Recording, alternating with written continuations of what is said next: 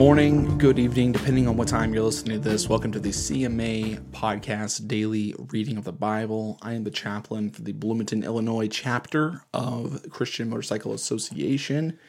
And this is a little bit of commentary on Genesis 1. And we are looking at Genesis 1 as the beginning of the Bible because of the way that it has been organized. And where we get that organization is actually from the Westminster Confession of Faith.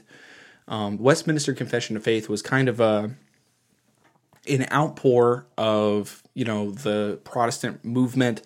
And what we have here are just the books of the Bible, just written. And it says here in the Westminster Confession of Faith, number 2, it says, "Under the name of the Holy Scriptures of the Word of God written are now contained all the books of the Old Testament and the New Testament, which are these as follows." And Genesis is the first on that list. And that's where we get our modern day list of Bibles. That's why we don't start with like Job versus Genesis, because Job is technically, from what I understand, an older book than Genesis. But Genesis is all of these books have been organized in a way from the Westminster Confession to obviously help us. And so, for example, and then it goes on, the books commonly called the Apocrypha, not being divine inspiration, are no part of the canon of the Scripture, and therefore are of no authority in the Church of God, nor to be any otherwise approved or made use of other than human writings. The authority of the Scripture, which they ought to be believed and obeyed, depends on the testimony of any man or church, but wholly upon God, who is truth in and of itself, and the author thereof. Therefore it is to be received, because it is the Word of God.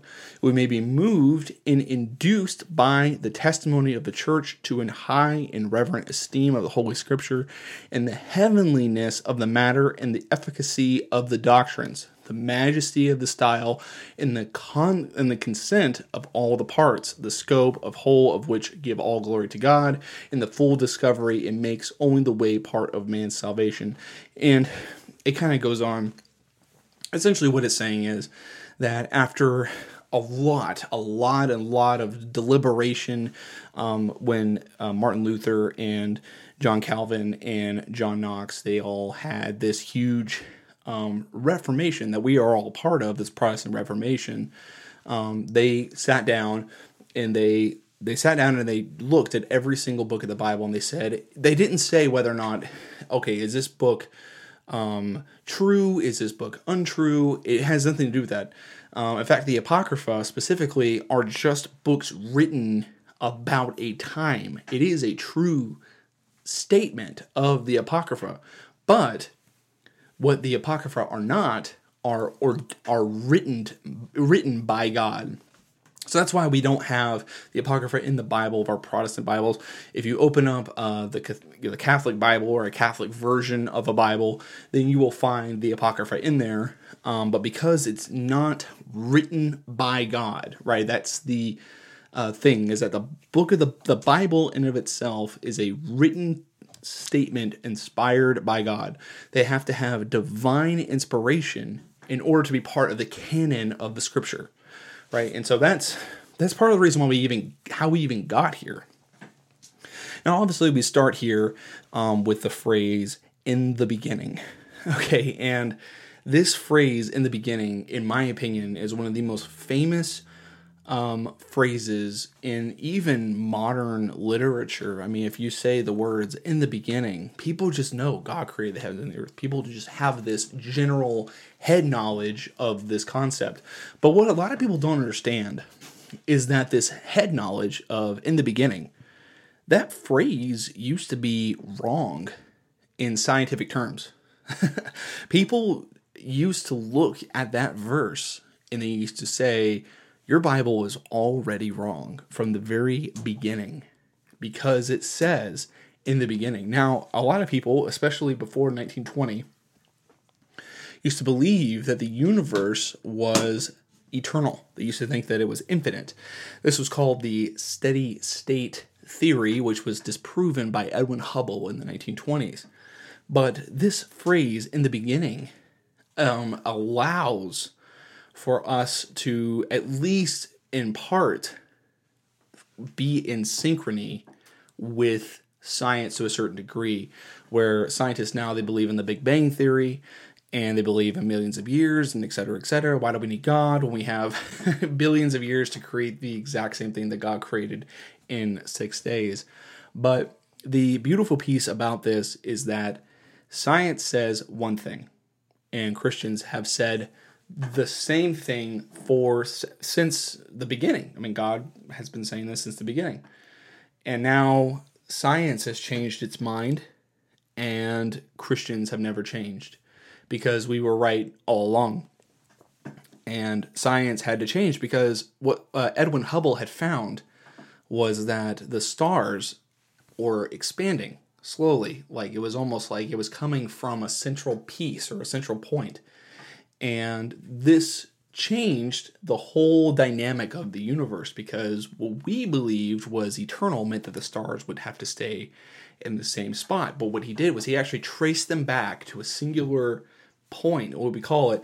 The scientists call it a singularity. But in my opinion, the idea of a singularity is something that's a difficult thing to justify without a creator, because how do you get something out of nothing is what scientists have to describe. There's been a lot of beautiful debate on that, and I used to be a evolutionist. I used to straight up believe in it, and I was even a Christian to a certain degree, leaning more evolution. I struggled with it a lot, and struggled with a lot of agnosticism in my late teens. And by the time I got out of high school, I started to really push into apologetics, and I realized the truth of the matter. And I just love apologetics a lot. All right, so moving on. I mean, we have the creation of the world. God created the earth in 6 days, and on the seventh day he rested.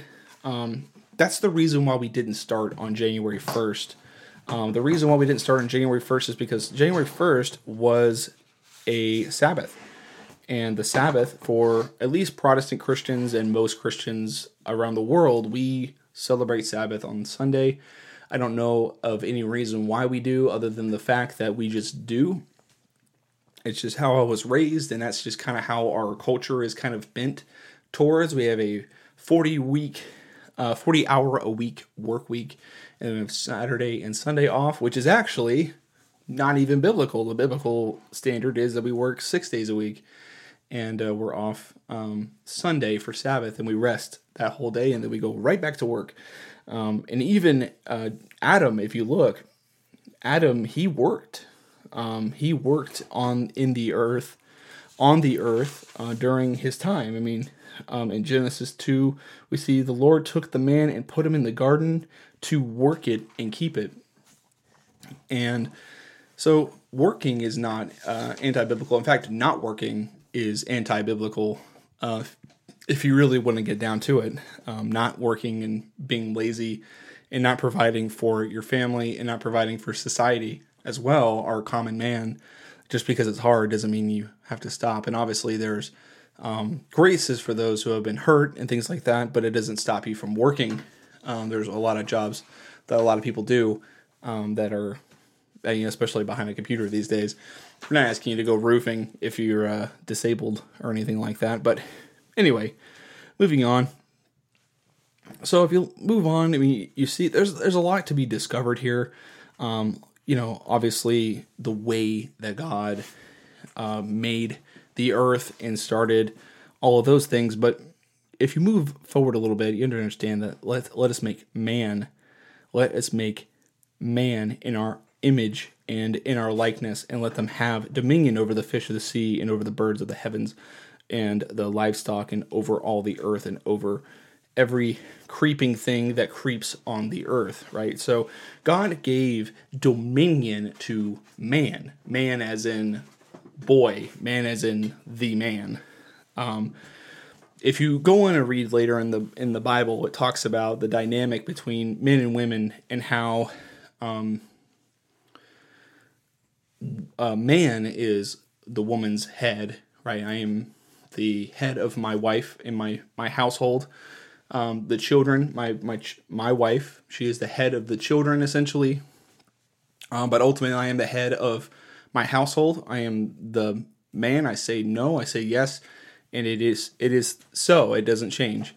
And God is the head of, well, Jesus is the head of man, right? And so what we see here, and you hear a lot of anecdotes about how, like, oh, well, God was finally in his crescendo of the final beauty of, Eve is the glory of nature and creation, and that is absolutely true. I completely agree with that.